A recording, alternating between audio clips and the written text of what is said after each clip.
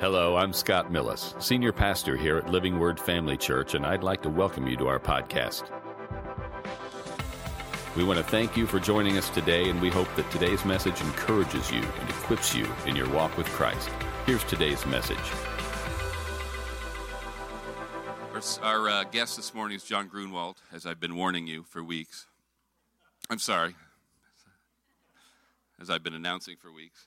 John and Michelle have served the body of Christ as pastors in Indiana. Was that your first pastorate? They went, I don't know if there were steps in between, but we started supporting them, I think, when they became the head of Rhema Germany. And since then, they have overseen Rhema Europe and now director of Rhema Europe, Middle East, and Africa. This is a man who's been used to save souls. He's a man who's been used to train others to save souls and to oversee multiple institutions that train others to save souls. And as a result of his obedience, untold thousands have come to Christ. And he remains, and on several continents, by the way. And he remains, through all of these accomplishments and all the accolades that he's received over the years, one of the most straightforward, no-nonsense, humble guys I have ever met. He is, and I never want to say this to the denigration of any other minister or any other person, he is simply one of the realest guys you will ever meet. I have never sat in one of his meetings or had a conversation with him where I didn't feel challenged, and at the end of that meeting, conversation, service, better equipped to be a minister. He makes me a better Christian, and I believe you're going to be blessed by his time with us this morning. Would you please join me in giving a warm Living Word Family Church welcome to John Grunwald. Thank you. Thank you. Thank you. Thank you. Very kind introduction there. I appreciate that. I would say that over the years of my life and then Michelle's and my life together, that we were probably the least likely to do what we do. You know how they have that in high school, like the most likely to succeed and all those kind of things? I would say we were the least likely because God took two very shy people who never wanted to get up in front of anybody and speak or lead anything. And that's exactly what we do today. And there was a lot of times when I first started, when I was sitting there and taking the steps to the front where I just said, God, you better be here today because if not, you're going to be really embarrassed. So it's been a total reliance upon Him and what He's called us to do, and we just walk that out one day at a time. That's about all you can do, isn't it? And stuck with it and kept a passion for the church and what God was doing in the earth. And there were, in the early days, we didn't really know what we were doing, but we were doing something, right? It's the old thing, it's you can't steer a parked car. So we kept moving, and, you just kind of end up places sometimes, don't you? And we're very thankful for all He's done in us and through us. And we moved to Germany in 1993 from Terre Haute, Indiana. And that was a big step. You go to a new culture and language and all those kind of things, and you have to adjust, and it's never comfortable. I mean, you're always at the edge or beyond your comfort zone. But that's the place where you grow. That's where you grow a lot right there. And it seems like that's where God has kept us for all these years. And not complaining about that. In the beginning, I complained about it a little bit more. I just don't complain about it anymore. So we're very thankful for what God has had us a part of and what we're doing. And so excited to still keep doing it. We're happy about what God has done, and our passion to do what we're doing is as great or greater than it ever has been. And we get to work with some of the most amazing people in the world. Working with Rhema wasn't something we ever planned. It just worked out that way. And today, to keep everything going around the world that Rhema does with almost 85 campus locations we have around the world in 54 nations, it takes 7,000 people to keep that going. And only about 1,300 of those are paid. The rest are volunteering their time. You know, it's from a few hours to a lot of hours every week and month to make that happen. And so it's amazing. Everywhere I've been around the world and go teach at a school or something, it feels like Rhema.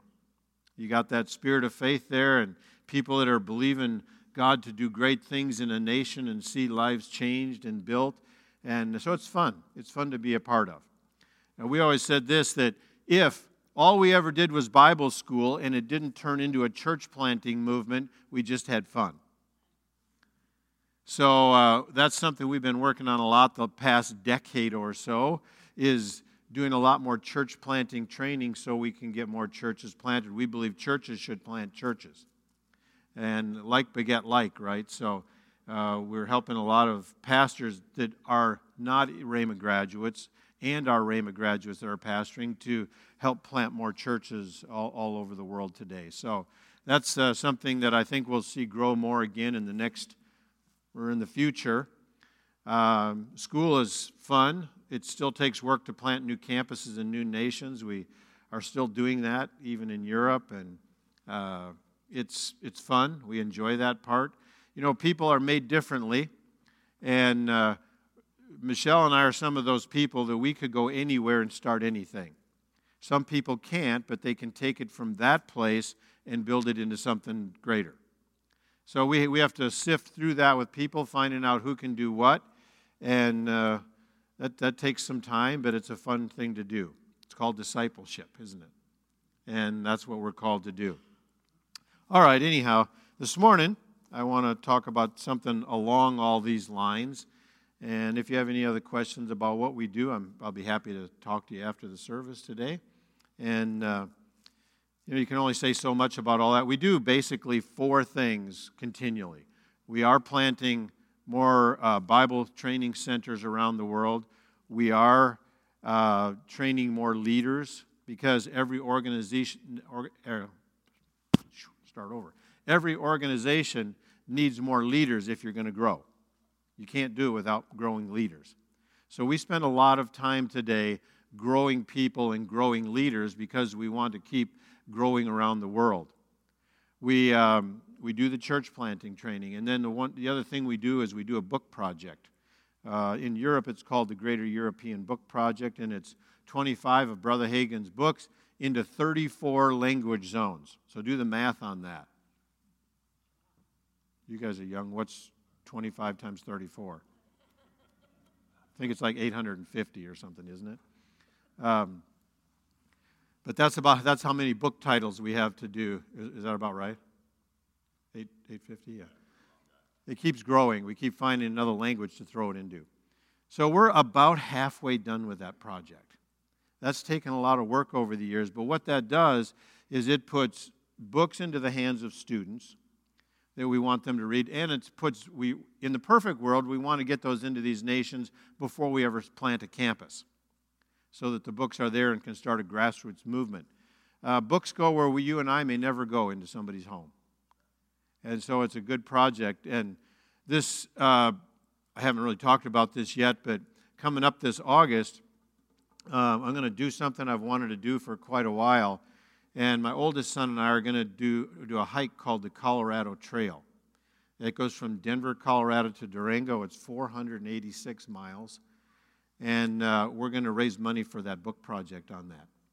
I want to raise $250,000 and raise awareness to that. So we're going to keep planning that. He's also applied to go work in Antarctica, so I'm kind of hoping that happens after we're done with that hike. Because it's hard to find somebody that hikes like you, especially for that kind of distance. So anyhow, some people think we're crazy, but I love hiking. I love the mountains. And so it's something I get to do and help raise awareness and funds for a project that is changing people's lives. There's a guy named Jay Strack. He's an author. And he said, you'll be the same person you are 5 or 10 years from now, except for the people you meet, the places you go, and the books you read. Now, we should probably add in there in the music you listen to, right? because that makes a lot of difference too. He didn't add that in there. So you know that the people you've met in life have changed your life. The places you've gone have affected you, changed you, and books certainly have. Books have changed lives. And we still believe that that works. And in a lot of places in the world, they aren't really doing electronic books yet. We do those too. But we want to get printed books into their hands. So it'll take us a while. I'd love to see that project done by 2030, but we're going to have to speed it up if we're going to do that, because that's a lot of books to do yet. So anyhow, praise the Lord on that. Let's just pray one more time.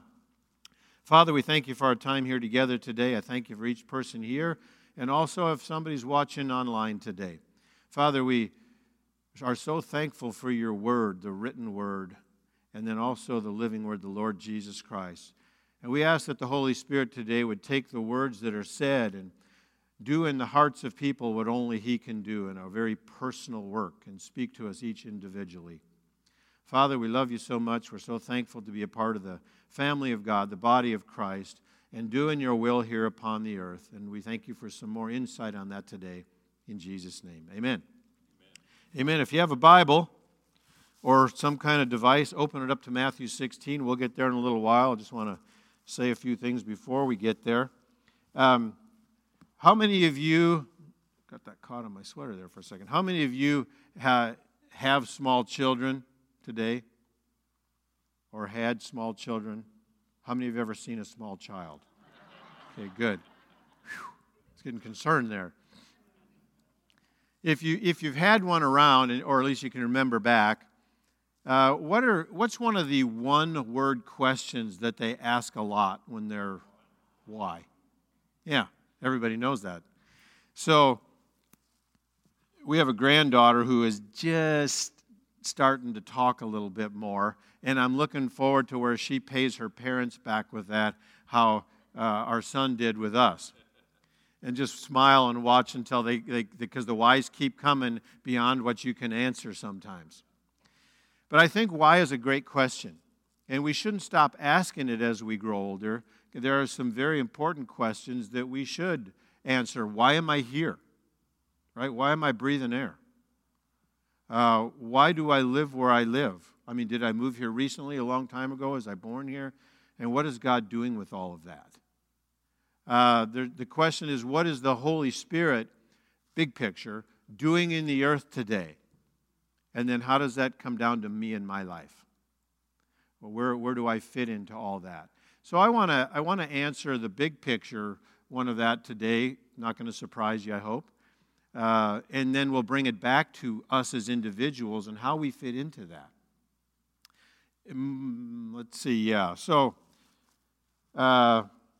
Matthew chapter 16, and it starts, I'm not going to read all the verses. You can, I'm going to talk about them a little bit.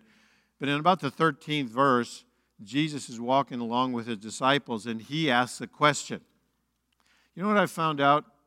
That questions are about the greatest tool that I have. If you want to help people self-discover, ask them questions. I can tell them a lot of things, and in smaller groups, if we had a small group to hear today, I would do less talking and more asking questions. In a setting like this, that's a little harder to do. But we certainly found out that with people that worked with us, and even with our kids, that asking questions helped them more than sometimes me giving a lecture. I knew what I wanted to say. But self-discovery brings ownership into life, doesn't it? So Jesus is walking along, and he says to his disciples, he goes, "Who do men say that I, the Son of Man, am?" And they said, "Well, some say you're John the Baptist, Elijah, one of the prophets." Were any of those answers right? No. They were all wrong. He didn't even correct them, which is interesting. He just asked another question. He said, "Who do you say that I am?" And Peter, by personality, he spoke up. Sometimes he was right, sometimes he was wrong. We do that in class sometimes, and I always know personality types by who raises their hand first. But so he asked that question, "Who do you say that I am?" And Peter speaks up and said, "You are the Christ, the Son of the living God." He got that right, didn't he? And Jesus said, "Blessed are you, Simon Bar-Jonah, for flesh and blood has not revealed this to you, but my Father in heaven." So he didn't get it just from talking to somebody else. He was walking with him, observing things, putting the Scripture together, and he got a revelation that Jesus was the Christ. And this was a huge deal. I mean, to put that out of your mouth, oh my, that's a big deal. But Jesus said, you're right. You got that one right. And he said, and then on this rock of revelation that he was the Christ, I will build my church, and the gates of hell will not prevail against it. So here's kind of, I think, what happened there is Jesus asked those questions. He wanted to see if they had discovered who he was yet. He didn't go around, he didn't put anything on his Instagram or Facebook or anything that he was the Christ. He just was doing what he was doing, and he wanted to know if they recognized who he was yet. So Peter, he was right, and you don't know how close the other ones were to have had that same revelation. We don't know. It doesn't say that. But at least Peter had that, and so as soon as Jesus was revealed as the Christ, he declared what he was going to do for the next 2,000 years. Wow. That's a big deal.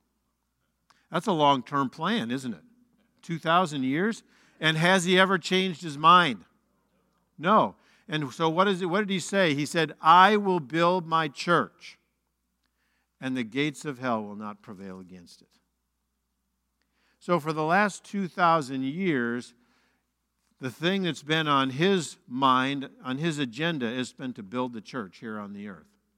Well, what is the church?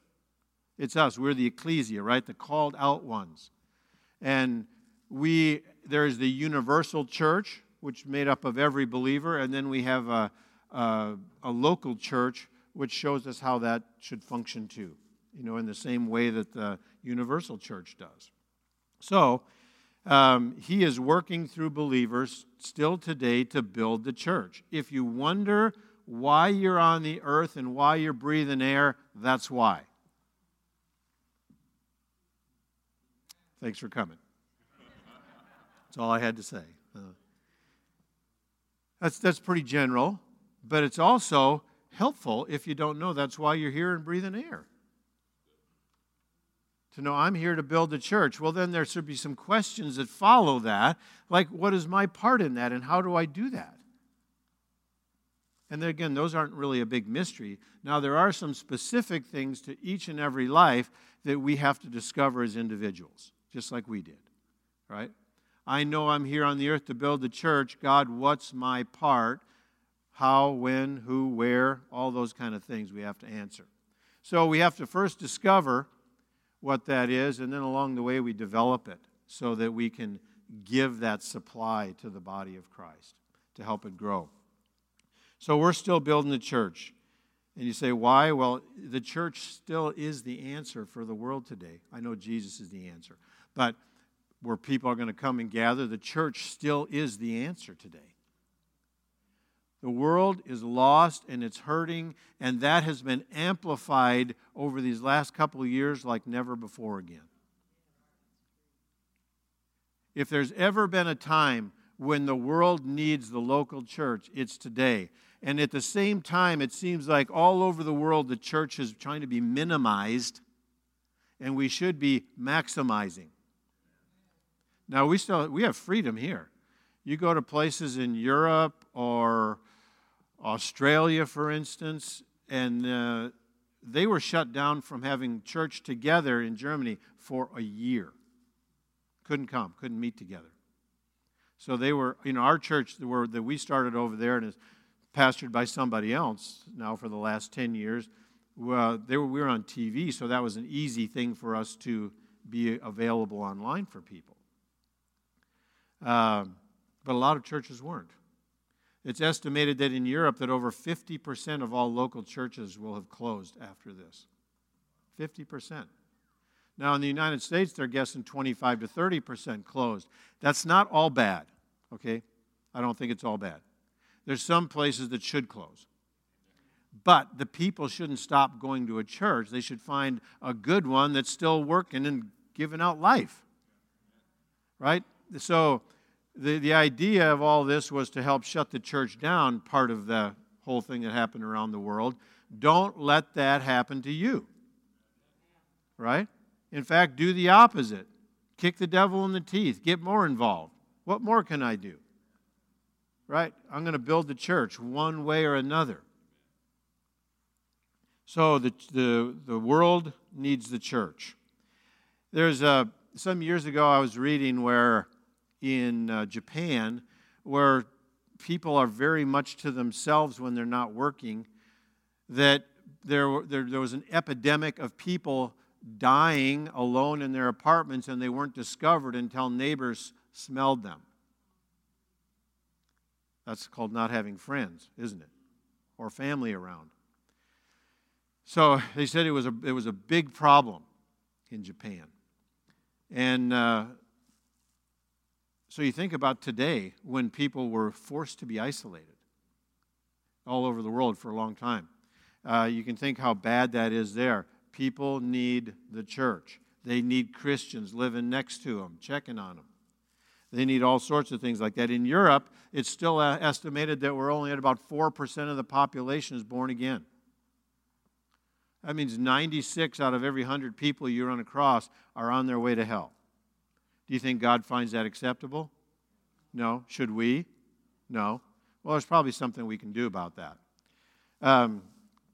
Just like John 3:16 says, God still does love the world. And He gave His Son to show that love and to give us a path back to God. So He loves the world. Let's turn over to Nehemiah chapter 1. I'm just going to mention 4 things that maybe can help us build better or more on purpose than we have. I think we've probably done all these in many of our local churches that we know. But this just puts it into a couple steps or points. I hope this message today is really a reminder to you. That is something you hear all the time. Lots of times when a guest is in, we might say something in a different way than the pastor says, but probably not different than the pastor says. Right? Same message. I remember when we were pastoring in Indiana years ago, one of the young guys came up into my office one day and he goes, Pastor, I was just listening to Marilyn Hickey and she said, da-da-da-da-da. He was all excited and I said, I say that all the time. But I'm glad you got it. So I call it the Marilyn Hickey effect. Sometimes it just takes another way to hear it is all. In Nehemiah, this is I think it's a very interesting book of the Bible because God gave Nehemiah an interesting assignment. He was living in an interesting assignment, and He gave him another one. The one was not by choice. The second one was by the favor of God. He was the king's cupbearer. He was basically a slave, but because of his faithfulness, he had become the king's cupbearer. But then God dealt with his heart about something to do something else. And that's what we're going to read about and how that process happened and what became of it. It's really interesting. I'll give it away here in the beginning because I want you to see the path to how it came. That he gets an assignment to rebuild the wall around Jerusalem. He's not in any kind of place to go do that. He doesn't have his own life and his own choices, really. As the king's cupbearer, that's what he did. And he didn't have freedom to go anywhere else. So God does something in him, and eventually he gets his assignment to rebuild the wall around Jerusalem. And sometimes that's all people read, and that's all it's known for. I read it for years and looked at it that way. And then you read along and you think, okay, God used that assignment to do something greater. And what was the greater? It was to rebuild faith in a nation. That's what He really did. One was just the catalyst for the other. And I think that there's a pattern that we see throughout the Bible that way and throughout life, where God will give us an assignment for something, and we see that, but we don't always see what He really wants to do. The wall was important, but what was more important? was rebuilding faith in that nation. Is God trying to do the same thing today? Absolutely. So, let's look at how that happened. And when we read about Nehemiah, I don't want you to think just about him, but think about you. What does this mean for you? How does your life get affected by this or touched in this particular account that we read here? Think about you and your local church here and what that means.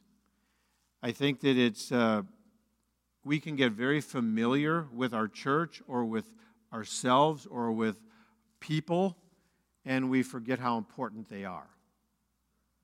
Right? So anyhow, Nehemiah 1, verse 1.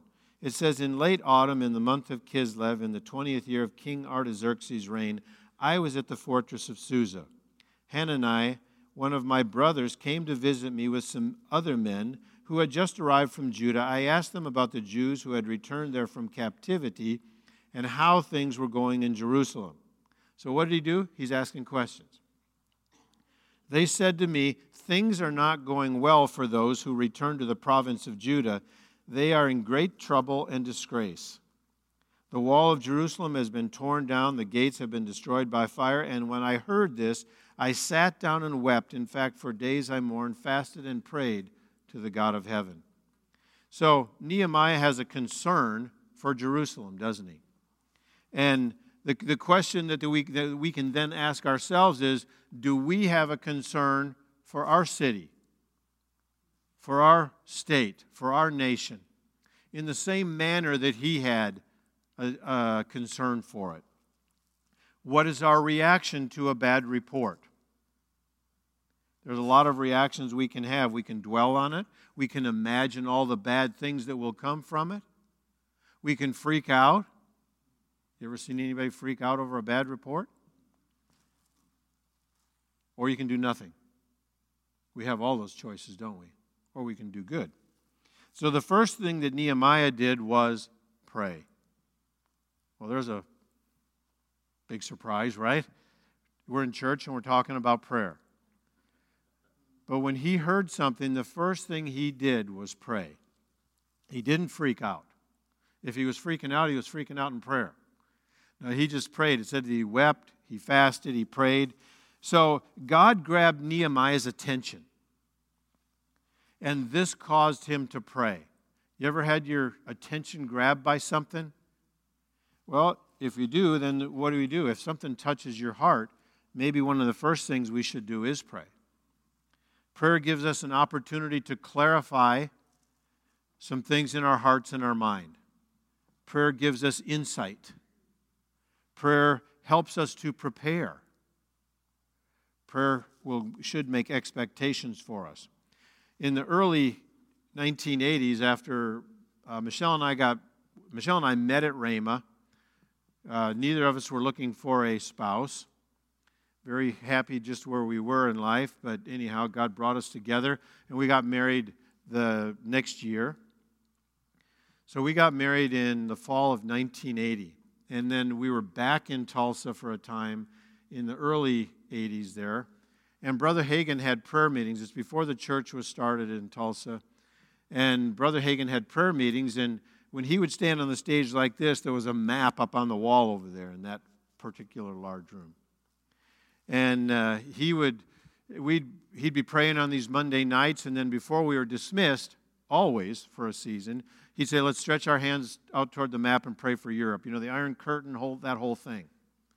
And we prayed for Europe. Well, during that time, God tucked that one word, Europe, into Michelle's and my heart. And I say tucked at that time because it wasn't something we talked about much. But it was in there. It was a seed that God had planted, and it would develop over time. The reason that it took so much time was because of where Michelle and I were. We had a lot of growing to do.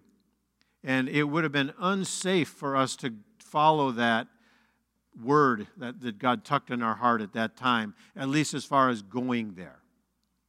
So he kept us in America and involved in these kind of things for quite a while. I'll come back to that.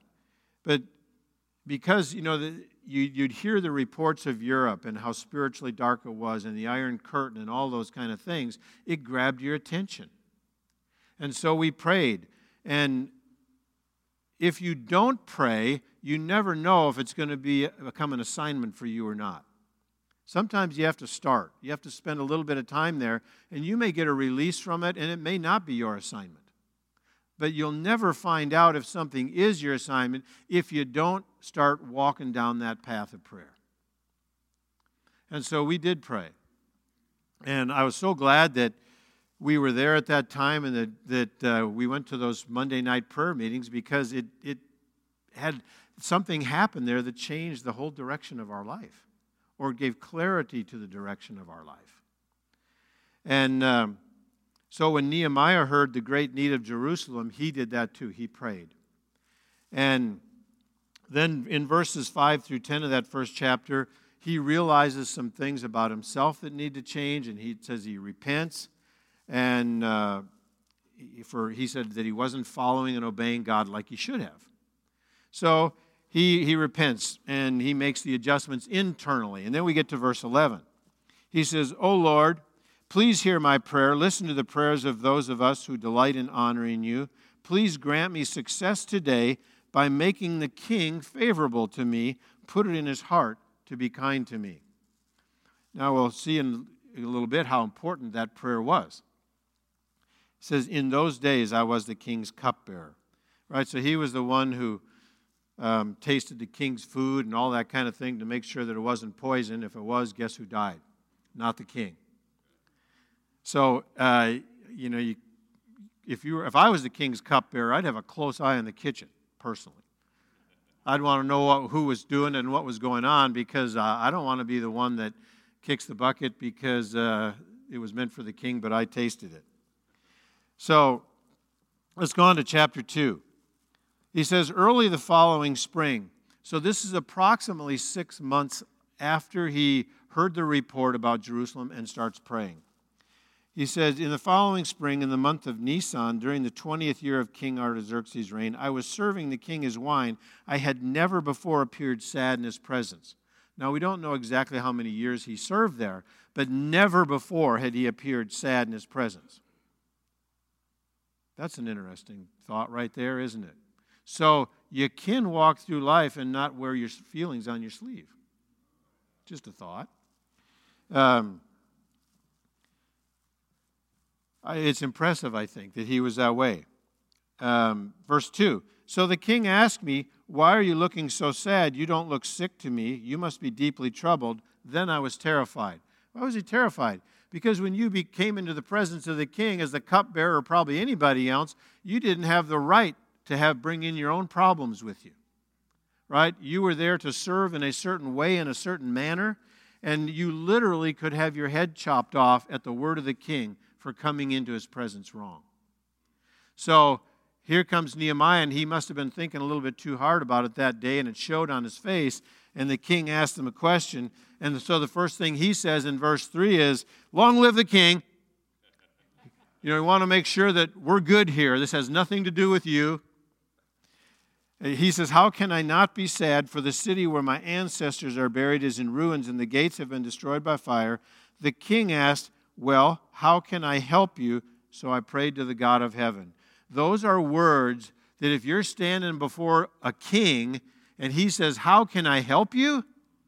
you just got the golden ticket. I mean, he doesn't have to say that to you ever. But he had favor. He'd prayed for favor, and he had favor. And the king says, "How can I help you?" He said, "So I prayed to the God of heaven." He said, I replied, "If it please the king, and if you are pleased with me, your servant, send me to Judah to rebuild the city where my ancestors are buried." The king with the queen sitting beside him. I think it's important that it said that there, the queen sitting beside him. I think she played a vital role in this. It's another story, but I think she did. Said, "How long will you be gone? When will you return?" After I told him how long I would be gone, the king agreed to my request. He must have gone back to his room that day and said, "I can't believe that worked, that it actually happened." I mean, he got something that he'd probably never seen anybody ever have before, that kind of favor and with an assignment that he felt he was supposed to do. So, the old city of Susa, which was part of the Persian Empire, was almost 850 miles away from Jerusalem. So this is no small thing. I mean, you don't just walk there the next day. I mean, you got a journey. Whether you're on horseback or cart or walking, it's going to take you a while to get there. So what do we see happen? The first thing that Nehemiah did was pray. Now, when the king asked him, how long you will be gone and what can we do for you, he answered him. So what must have he been doing while he was praying? He was planning. He wasn't just praying. He was praying and planning. Because there were a lot of logistics that were going to have to happen with this thing. He knew it was 850 miles away. He knew they were going to need lumber to build gates, and they were going to need workers to build the walls and all those kinds of things. So somehow during that 6 months from when he started to pray until this came up before the king, he also had done a fair amount of planning. So when the king asked him, how can I help you? He was very specific. You know what? We should go to God that way too. Be specific.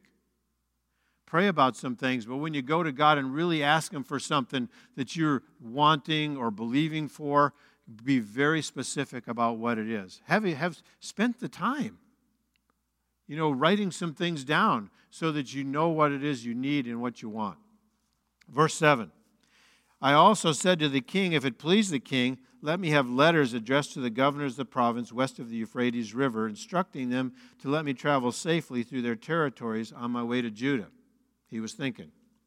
And please give me a letter addressed to Asaph, the manager of the king's forest, instructing him to give me timber. I will need it to make the beams for the gates of the temple fortress, for the city walls, and a house for myself. Threw that one in there. That's good. And the king granted these requests because the gracious hand of God was on me. So again, number one, we must pray. But number two, there's got to be some planning going on while we're praying. But that's also why it's not bad to pray over time. Because some of those things will happen then. If we pray quickly and let it go, there's not going to be much planning there. So if we spend time praying, it's going to make a difference. From the time that Michelle and I had that one word tucked in our heart, Europe, and this is easy to see looking back. It's never so easy to see when you're in the middle of it, is it? But when we look back, because it was almost a decade before we ever even took a trip to Europe. Almost every year we'd say, should we take a trip there? And there wasn't a word from the Lord or anything like that, but it was like He was standing there just going, no. No reason, nothing else, but it was just kind of like, no. So we followed that, right? Sometimes you just follow what seems right. So it took a long time, and then it was while we were pastoring in Terre Haute that, we got an invitation to go speak at a couple of Bible schools over there, and I told the guy, I said, well, we'll check, see if we got a permission to go or not. And I said, we're willing. And that time when we prayed about going, there wasn't one of these. It was more like yeah, you can do that. And so we did. And it was when we were on our way back, we went to Sweden for a week, Estonia for a week, and Germany for about 5 days just to visit some friends. And when we were on our way back over the North Atlantic, somewhere up there, Michelle and I both knew right about the same time we were going to move to Germany. And I can't even tell you exactly how we knew that, but we just knew that. And so we did that. Then in July of 1993, we moved to Heidelberg, Germany. And we were there for, 4.5, 5 years. And then we moved from there to Bonn, Germany. And that's where we started church there again and then started Rhema Bible Training Center, which was the first one that Rhema had done since the U.S., and they had done one in South Africa and Australia 20 years before that. So Pastor Hagen had asked if we'd be interested in turning our school into that, and we said, well, we'll pray, and whatever is best for Europe and for Germany, that's what we'll do. And so we ended up doing that, obviously, and that was we started school there in 1999. So that's been a few years already. Now we have 12, 13 campuses in Germany alone. And 60 or 70 in Europe and Africa together, and about 5,000 students every month in just that part of the world. So it was just one step at a time, but we stuck with the assignment, with what we had prayed for 10 years. It seems like we're still walking some of that out today. Now, we're still praying today, too. So anyhow, the question then is, do we stick with prayer long enough sometimes for a plan to form? If we get too excited and jump out ahead of it, we could abort the real plan that God wants. And we don't want to do that. So take your time sometimes when it comes to, if you feel like you're getting an assignment for something. Now let me say this, some things don't need big plans, and some things don't need a lot of prayer. Sometimes you just do them, right? When you're a part of a family, you don't have to pray about taking the trash out. You know, I might have told this here before, but when we were living in Bonn, our trash had to be out very early, like by 6 o'clock on Wednesday morning, so we put it out Tuesday night. And I'd holler upstairs, say, kids, collect the trash, bring it down. And if I heard things like, yeah, Dad, we don't really feel the anointing when we do the trash, or we don't feel led, or we'll pray about it, I'd have said, I will be right up there to help you feel led. Why? Because it doesn't need any of that. It just needs doing. It's a regular part of living and a part of a family. And churches are the same way. There's some things that just need to be done. We don't need to pray about them. We just jump in and we do them. And that makes everything function a whole lot better. Sometimes people have these grandiose plans that they're believing and praying for, but they don't put their hand to anything now. It doesn't work that way. You just never will go anywhere. Now, I'm preaching to the choir here, I know. But maybe some of you out there. All that entire time that we had Europe tucked in our heart, we were always a part of our church. We were always helping our friends that were going to Europe go to Europe, whether that meant driving them to the airport or cutting their grass or doing their newsletters or picking up their mail. Whatever we could do to help, anything that went in that direction of that, what God had put in here. And for most people, it may never get much more specific than build the church. And that means I'm plugged in locally, and whatever I can put my hand to, that's what I do. Say, well, I'm not sure what to do. Ask one of the leaders, they'll tell you. It's serious. You say, well, but I don't want to do it for the rest of my life. Fine, don't do it the rest of your life. Move around. You tell them you want to switch to another thing. But, you know, people that stay engaged do much better. So, again, I know I'm preaching to the choir, but there might be somebody that hears this message someday that needs to hear it more than you do. So I'll say it, because every local church has the same thing. People are people everywhere. Things come up in life and they withdraw. That's one of the biggest mistakes ever. We would hear people say, well, I'm just going to take a break from church for a while. It's like, I've never seen anybody come back from that. Take a break from church? What? This is the one place in the world we are supposed to stay plugged into. Take a break and do what? Watch TV? There's nothing to take a break to that's better than this. Because this is the purpose that we're here. You know, there's a big problem with depression in the world today. I could solve most of it. And just if we bring everybody in and say, plug yourself in because this is why you're breathing. And if you will get involved in the purpose that God has you on the earth, you'll be amazed how much better you'll get. And there are people here who can help pull you up out of that hole. Because it's hard to do yourself. But there are people here, this is the exact community, the exact place for people to come out of those kinds of things. We don't take a break when we're in trouble. We get in closer. Amen. So, what about Nehemiah? let's go back to him. So he planned, and so that they would be ready. Number 3, then, he had to act on that somewhere then. So we're going to look at some of that. Let's go to verse 9, I guess it is. It says, when I came to the governors of the province west of the Euphrates River, I delivered the king's letters to them. This is his authority, right? The king had written letters so that he had authority to go places that they wouldn't let him go otherwise. You and I have been given authority. If we'd have kept reading in Matthew 16, we stopped at verse 18 where he said, I will build my church. But verse 19, he said, I'll give you the keys to the kingdom, right? Whatever you bind on earth will be bound in heaven. Whatever you loose on earth will be loosed in heaven. That was our authority. He declares that he's going to build his church, but the next thing he says is, I'm giving you the authority to the kingdom. It's amazing. So just like Nehemiah had letters from the king, we have letters that give us authority to function here on the earth and do exactly what we're supposed to do. We aren't rebuilding a wall, but we're building the church. And it's a bigger deal than building a wall. I think that all those years ago in the 1950s, when Brother Hagin had a whole series of visions, and in one of those it was, go teach my people faith.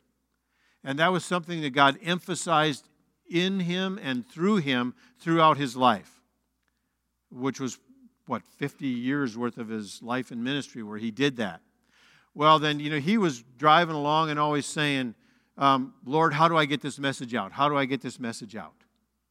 Well, the answer to that was Rhema Bible Training Center, now college.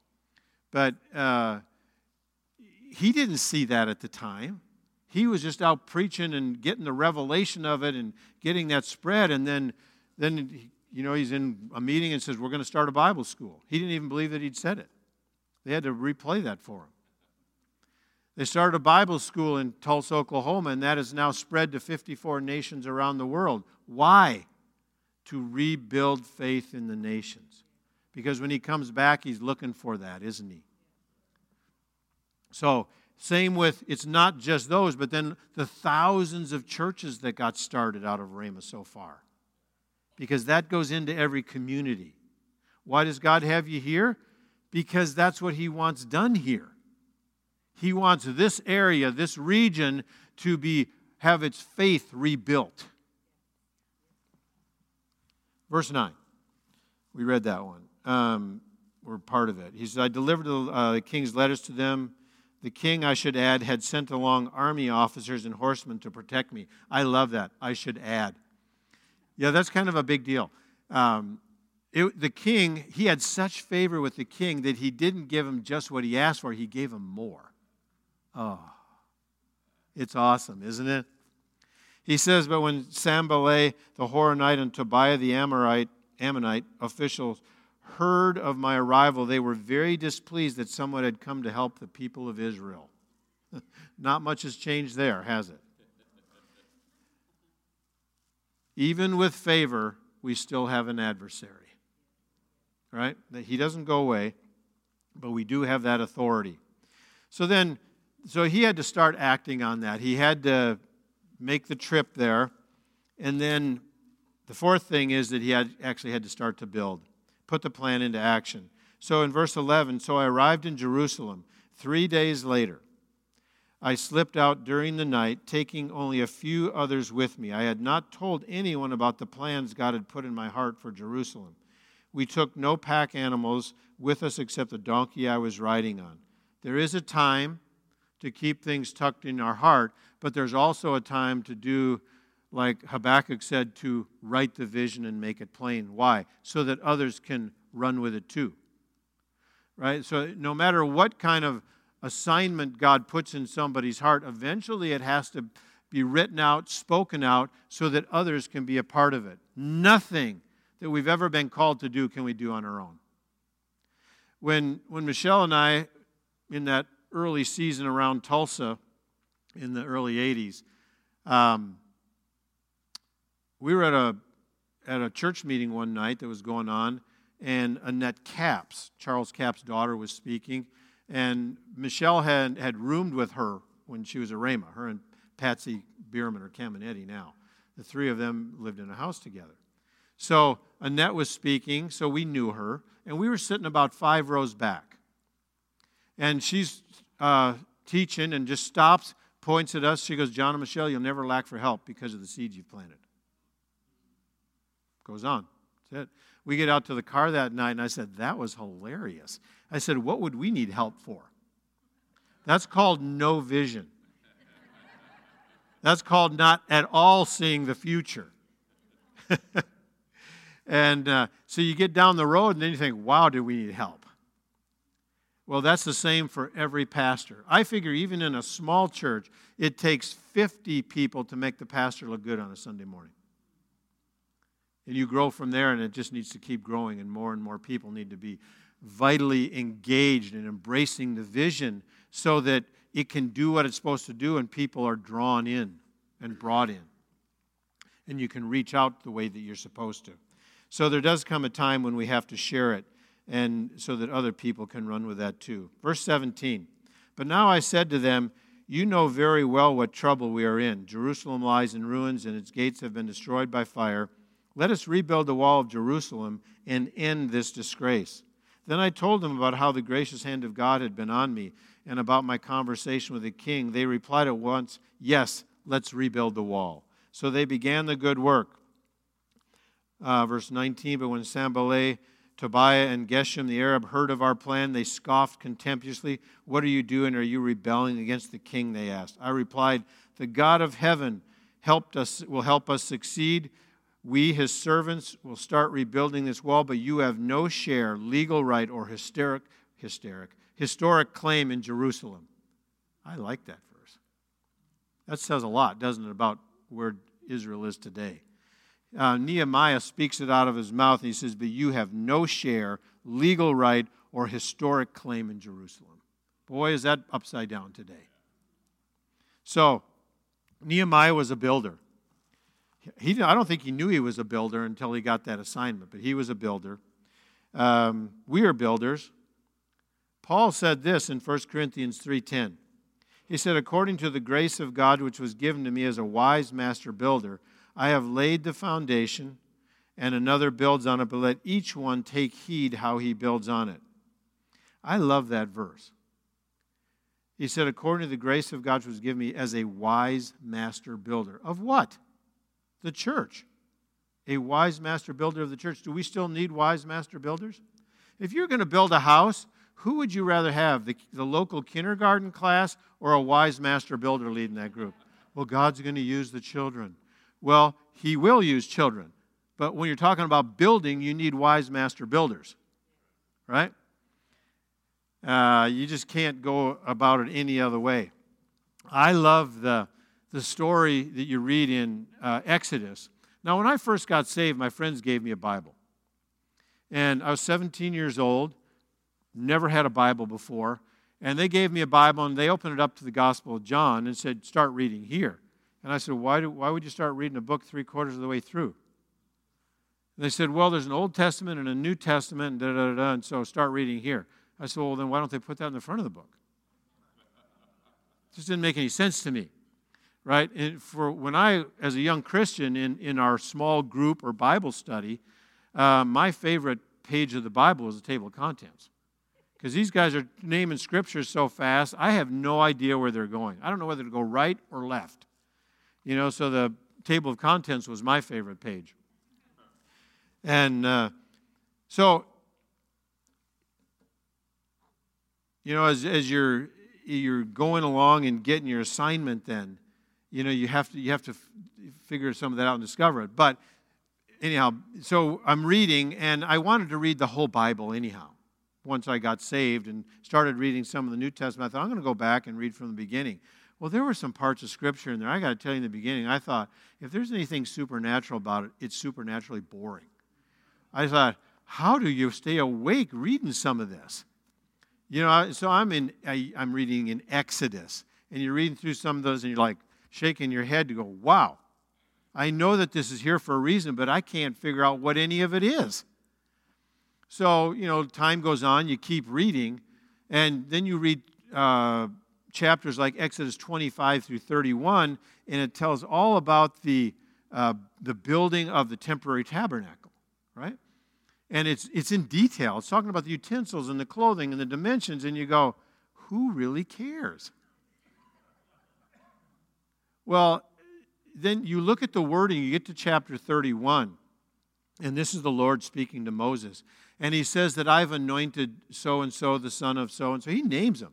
And here's what they're anointed to do. And these were all people that were gifted as artisans, or they worked with precious metals or stone or wood or something.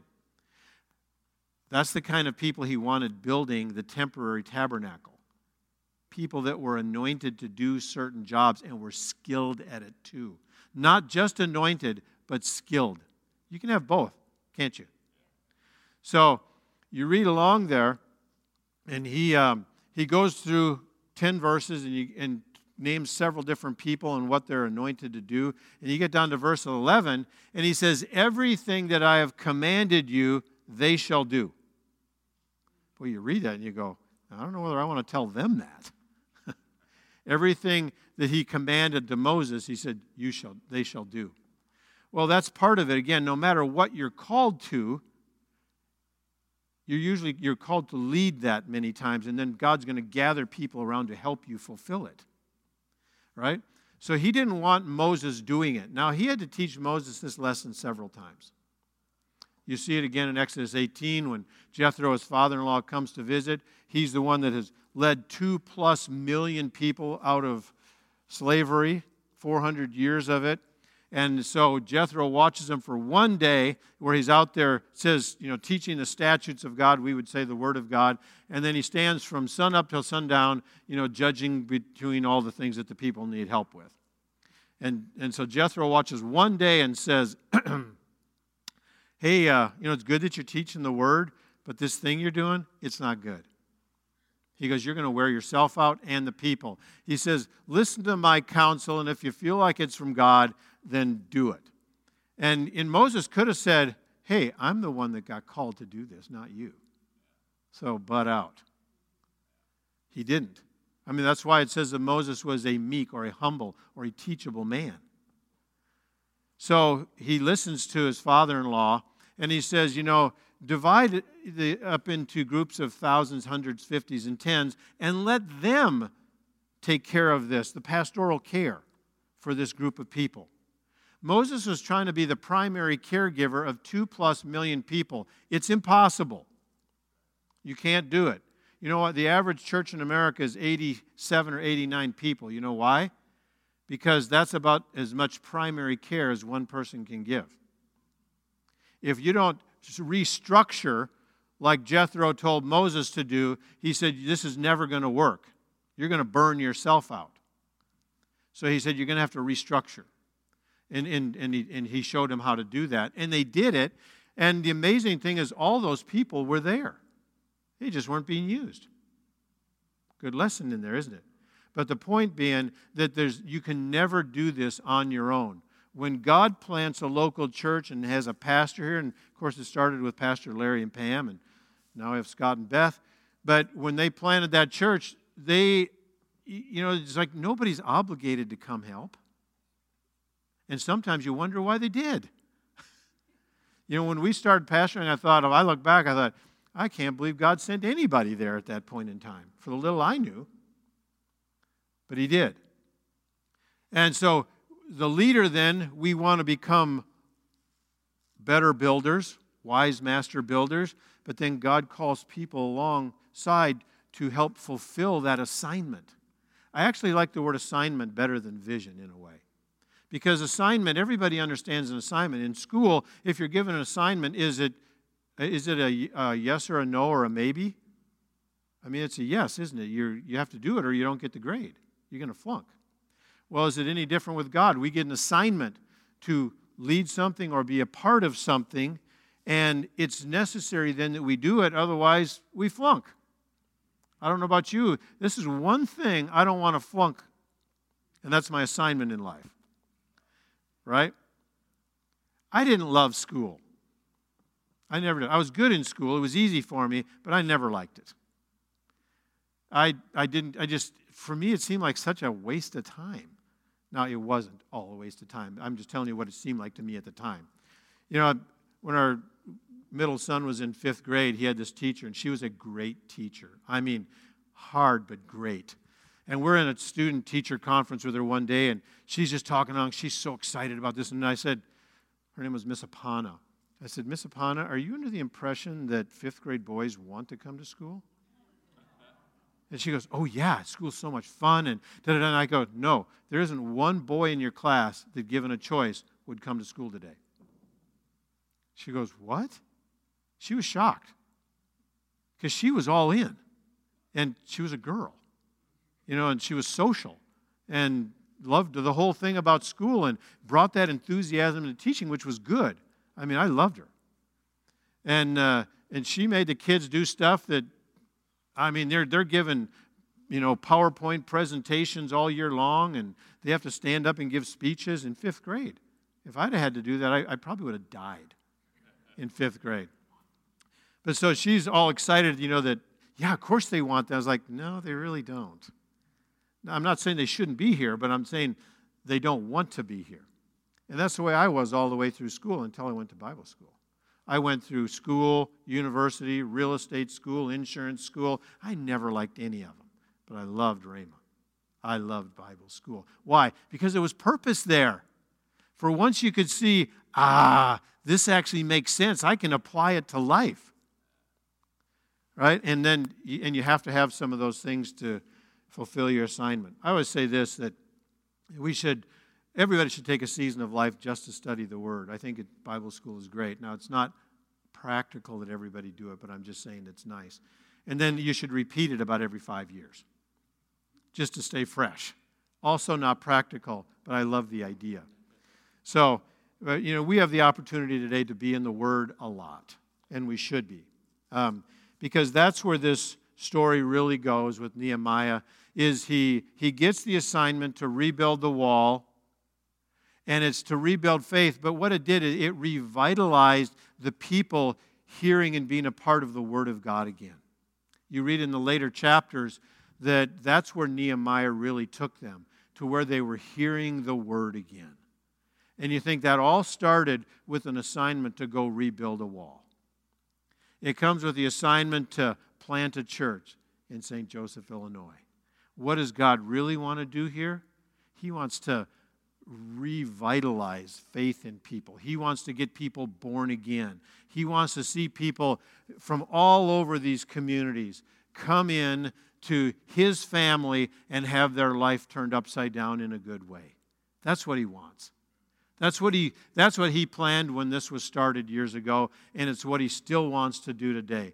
His vision has never changed, and you're a part of that. If you're sitting here today, I believe that this message was for you. And now if you're watching online, it's for you too. But I believe it's for you. And it's because there's something so important out there, more important than anything else we're doing.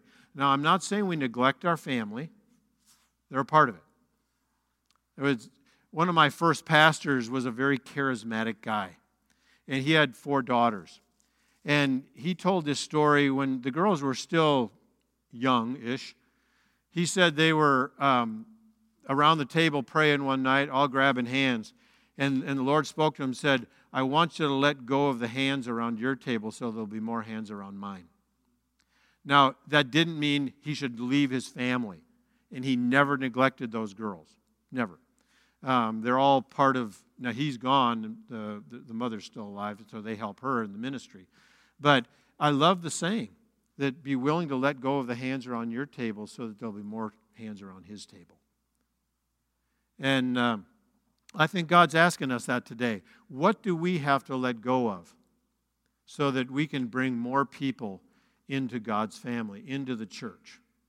You know, let's reevaluate our lives. Let's prioritize some things. I don't know if you had the chance to do that during last year or whatever, but if you did, great. If you didn't, do it now, because we still have time. And as long as we're still here on the earth, we can bring more people into the kingdom of God. There is nothing more important than that. Nothing. And so God has called us to do that together. Follow your pastor. Listen to the vision of what he has, for this local body. How are we going to grow people up? Because the Great Commission in this respect is twofold, right? One side's evangelism, go into all the world and preach the gospel. The other one is go make disciples. We've been called to do both. I think that the greatest commandment or commission that we have is build the church. And then what we call the Great Commandment the Great Commission fits underneath that. But because the build the church is overarching for everything else that we do. It's amazing. It's very simple in one respect. That's why I'm here, is to build the church. Now I'm going to put my hand to it. I'm going to develop whatever supply God has given me. If you read Ephesians chapter 4, verses 11 through 16, that's where he says that he gave, when Jesus ascended up on high, he gave gifts unto men, some apostles, prophets, evangelists, pastors, teachers. Why? For the equipping of the saints, for the work of the ministry. The next couple of verses talk about everybody growing up. And then verse 16, the end of discipleship is that everybody is giving their supply to the body. And we're all getting stronger and we're growing because of that. What's my supply? Do I know what it is? Have I discovered it? Am I developing it? Am I giving it to the church and to where it's going to affect the church and the world? Every single person that's breathing has a supply. The devil will tell you don't, or that yours isn't important. That's a lie. What you have is vitally important to this group right here, and then it goes out and it touches the world. Everything you've done and that's made this church better, and you helped us. You touched lives all over the world because of that. Every month, what you do touches Bible school students. It helps plant more churches. It helps get more books done. You did that from here. But that's the work. That's the part that goes out. That's your outreach. The part that you have to do here is so important because it'll touch everything else too. Let's stand up this morning.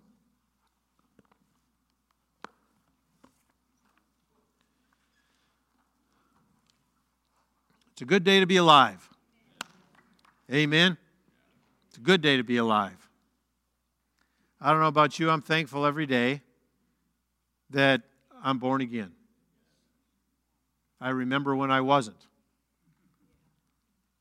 And I like this a lot better. God will take you and He'll grow you.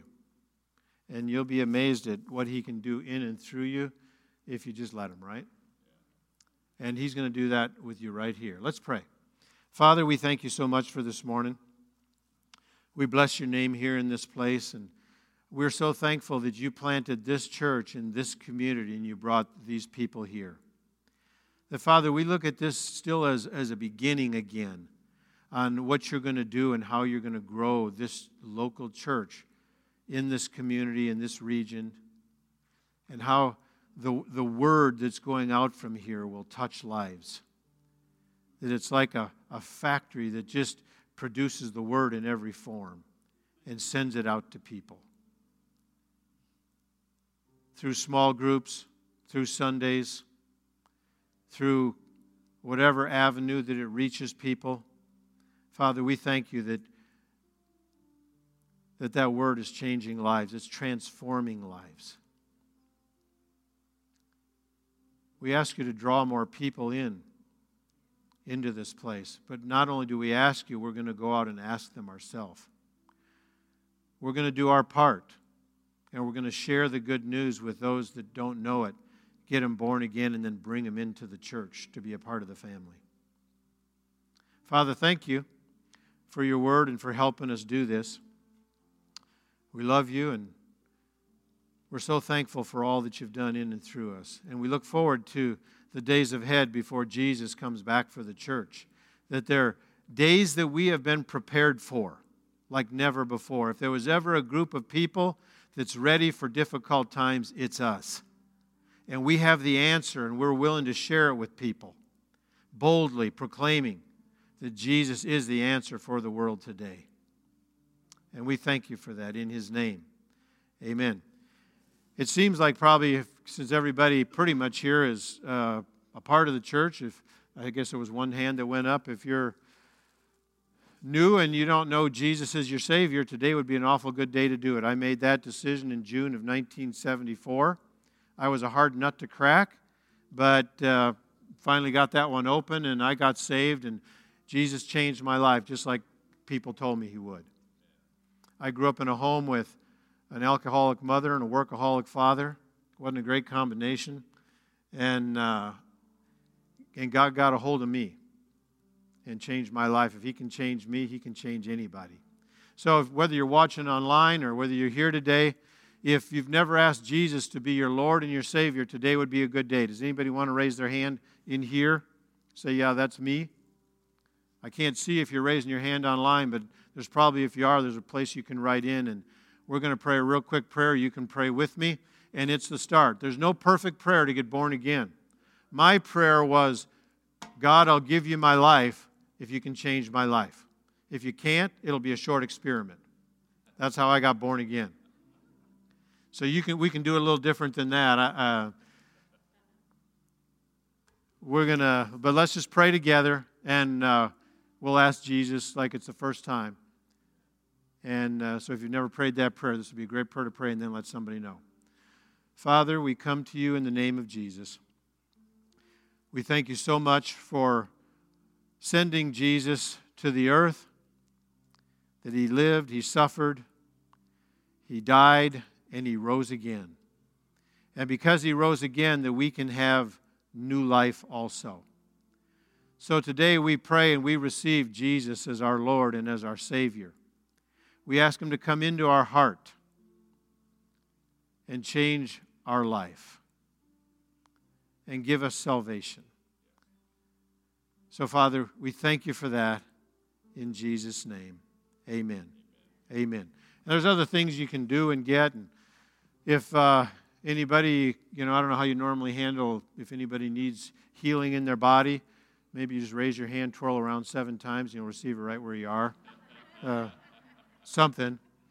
No, there's always people to pray for you. You know what? If you need something today, before you leave here today, ask somebody sitting in your row or somewhere, would you pray with me? And we pray in the name of Jesus with authority, and when we lay hands on the sick, they recover. Amen. Amen. So that's what we can do. We do that before you leave. Pastor, thank you so much. Love being here again today. Thank you.